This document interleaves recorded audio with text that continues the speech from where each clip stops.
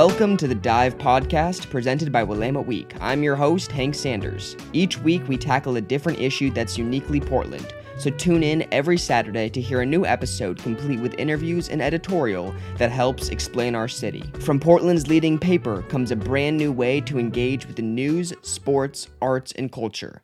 Stick around.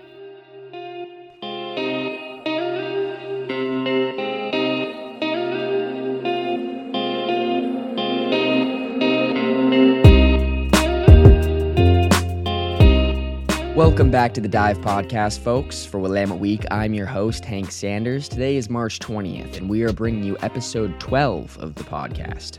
This episode is all about traffic. Now, before you yawn and switch to a podcast that's not about traffic, of which I'm sure there are several, let me tell you that this topic is far more interesting than it sounds at first.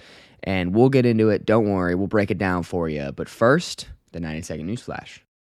Representative Earl Blumenauer has introduced legislation that would allow cannabis businesses safer access to banking. Someone's been listening to the Dive Podcast because we talked about on episode 10 the dangers of selling weed due to the constraints of the federal illegality. Is that a word? I don't know. Seems like a word. The big news this week were the 8 people who were gunned down at Asian spas in Atlanta. What some are fearing is the beginning of a pattern of violence against Asian Americans. Multnomah County prosecutors discussed the events in Atlanta and the importance of looking after discriminated groups in Portland. Oregon is giving out 24,000 vaccinations a day, but we are expected to double those dose numbers with increased federal supply of the vaccine. City Hall is reevaluating its carbon emissions bill that we looked at in episode 5, actually. I'm starting to feel like this podcast is a real mouthpiece for change. I mean, I don't know. We can say it's other things, but I'm happy to take the credit here. Portland Police Association president has resigned after his handling of the misreported hit-and-run that implicated Commissioner Joanne Hardesty. The Timbers and Thorns plan to bring fans back in the parks this spring, and Blazers are awaiting MOTA to okay their plans to allow some fans back shortly. Looking up, folks. This has been the 90-second news flash. Grateful for the little things I love. Early morning light and you don't think about the goodbye stuff. Remember someday might come soon. Some days when I wanna hold your hand. Now it's time for our main story. We start off with an interview of Latisha Jensen, a staff reporter who co-authored this week's cover story. In this week's cover, Latisha and Nigel Jaquist looked at the pedestrian deaths that have rocked the east side of Portland. In the last several years, 41 out of Portland's 48 pedestrian deaths have occurred east of the Willamette, and a large portion of those have happened east of 82nd Avenue. Latisha looked at police reports and spoke to people who lost loved ones to traffic. I started off asking Latisha about the background of the story and how the story came about. Let's listen in. When I was reading who it disproportionately affected, it made sense to me that disabled people, seniors, would have a harder time getting across the street. But explain to me why Black people are being disproportionately harmed by these traffic lanes. Is it just that Black people live near east of 82nd more than more than white people? Actually, that's a very minor part of it, but there's 3 main reasons for these pedestrian fatalities that could be fixed by the city, and the speed, lighting, and the width of the streets. And so the one that affects Black people the most is the lighting. And oftentimes in East Portland, there'll be one side of the street that's lit and the other side doesn't have any street lights, or there will be street lights and they'll be super high up and you could barely see, like they don't do the job of what a street light should be doing. And so when Black Portlanders are walking down a poorly lit street at night, and all of the Black people who died during that 2-year span were Black, and they died at night. So that is a very huge factor, is the poor lighting in the streets. That's impacting that.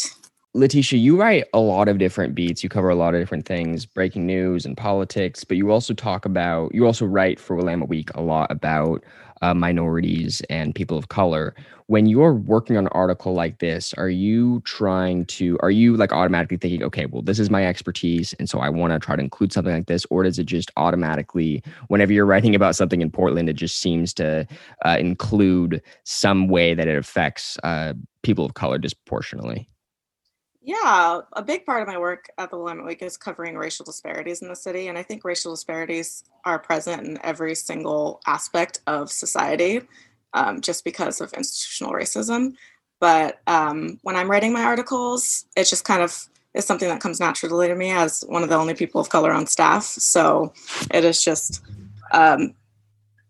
something that I tend to write about, and something that's I see clearly. And so writing an article like this, I mean, none of it really surprises me. In these numbers, you break down in the article, and you did earlier on in our interview, about how so many of I think 41 out of 48 of the people who were killed in the past couple of years by traffic, by cars, have been east of the Willamette River. And people talk about how there's more wealth on the west side per capita.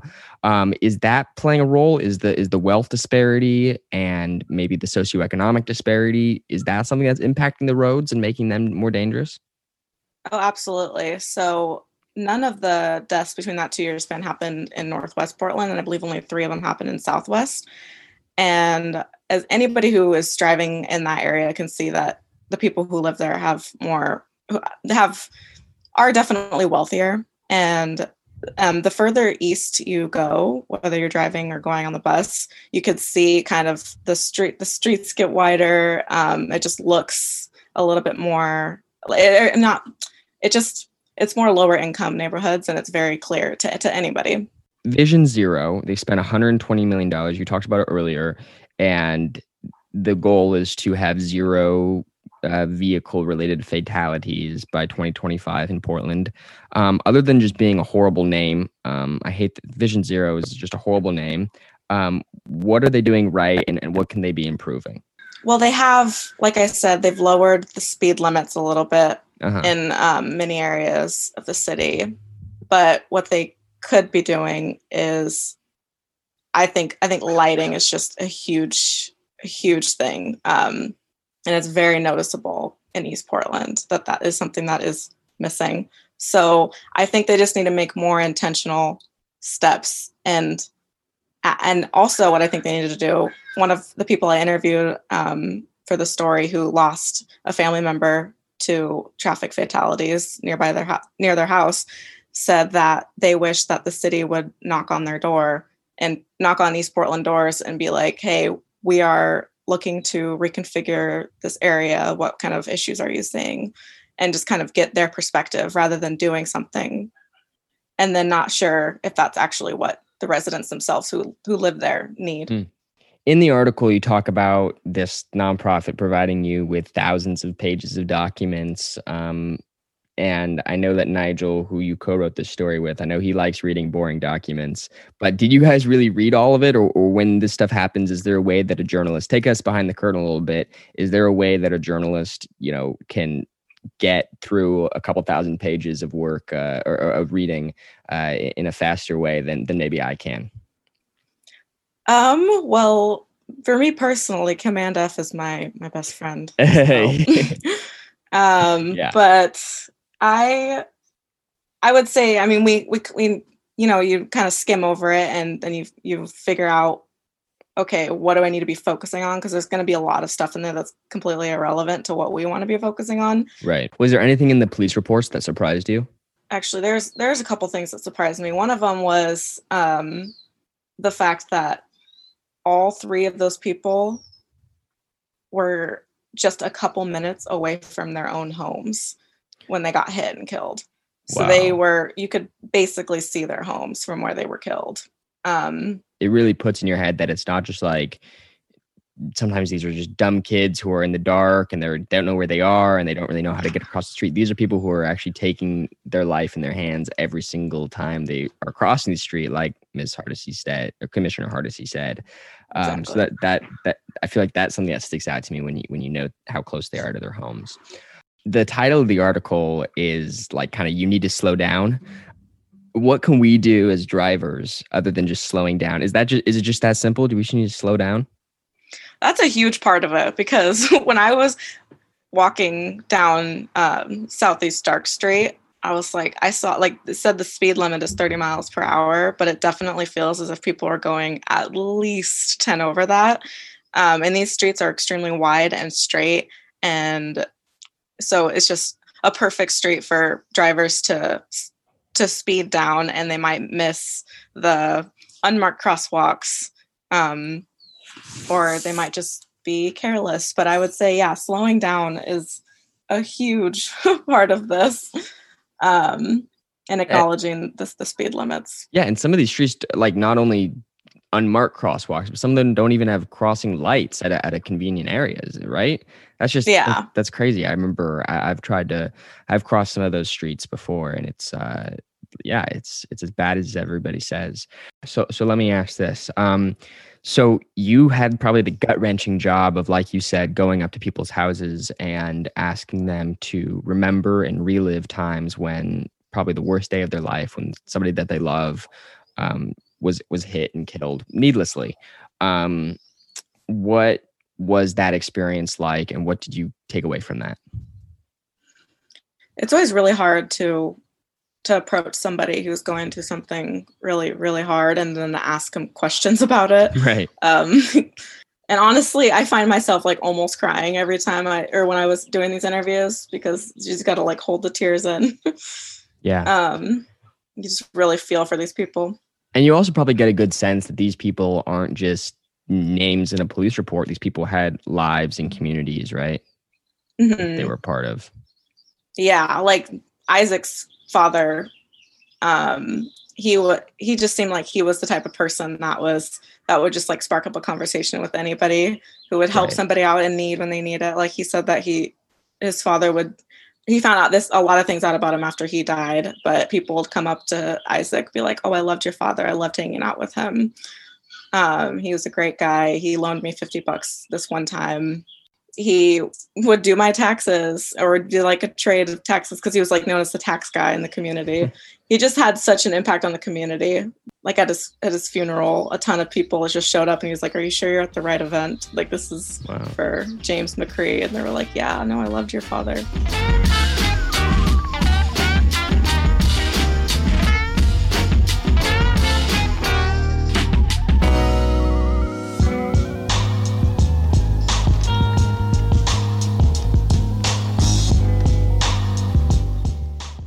Speaking of Isaac McCree, let's talk to him. Isaac is the son of James McCree, one of the many black men who have died due to the large street width, poor lighting, and fast drivers east of 82nd.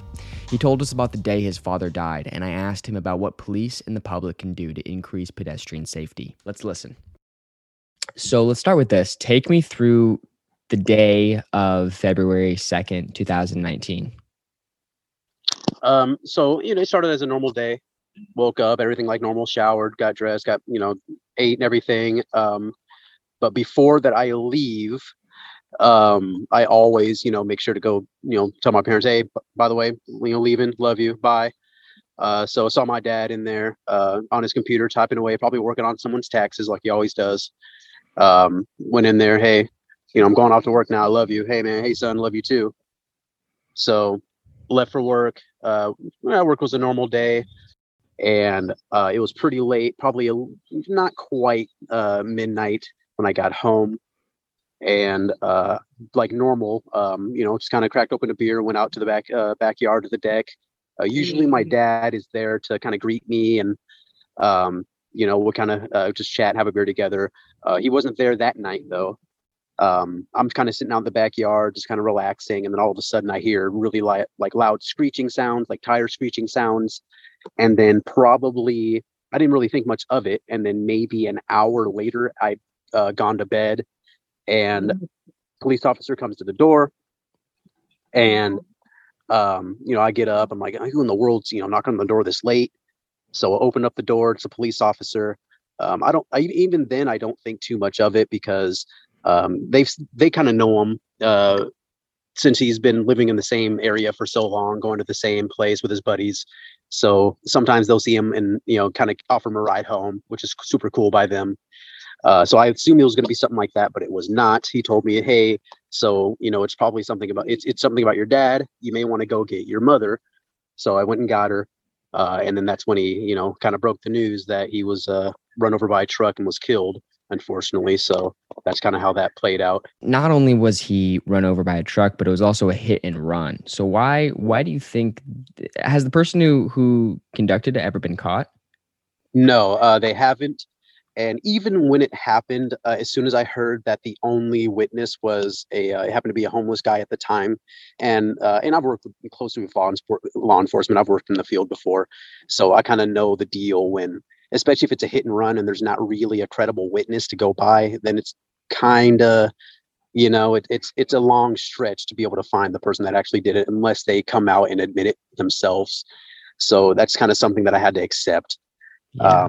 You're almost like the perfect advocate for safer streets, because not only was this an example of the road not being bright enough and the driver going too fast, but also it's just clearly like there are no cameras around to hold anybody accountable for their actions. So this person can just get off scot-free for murdering somebody.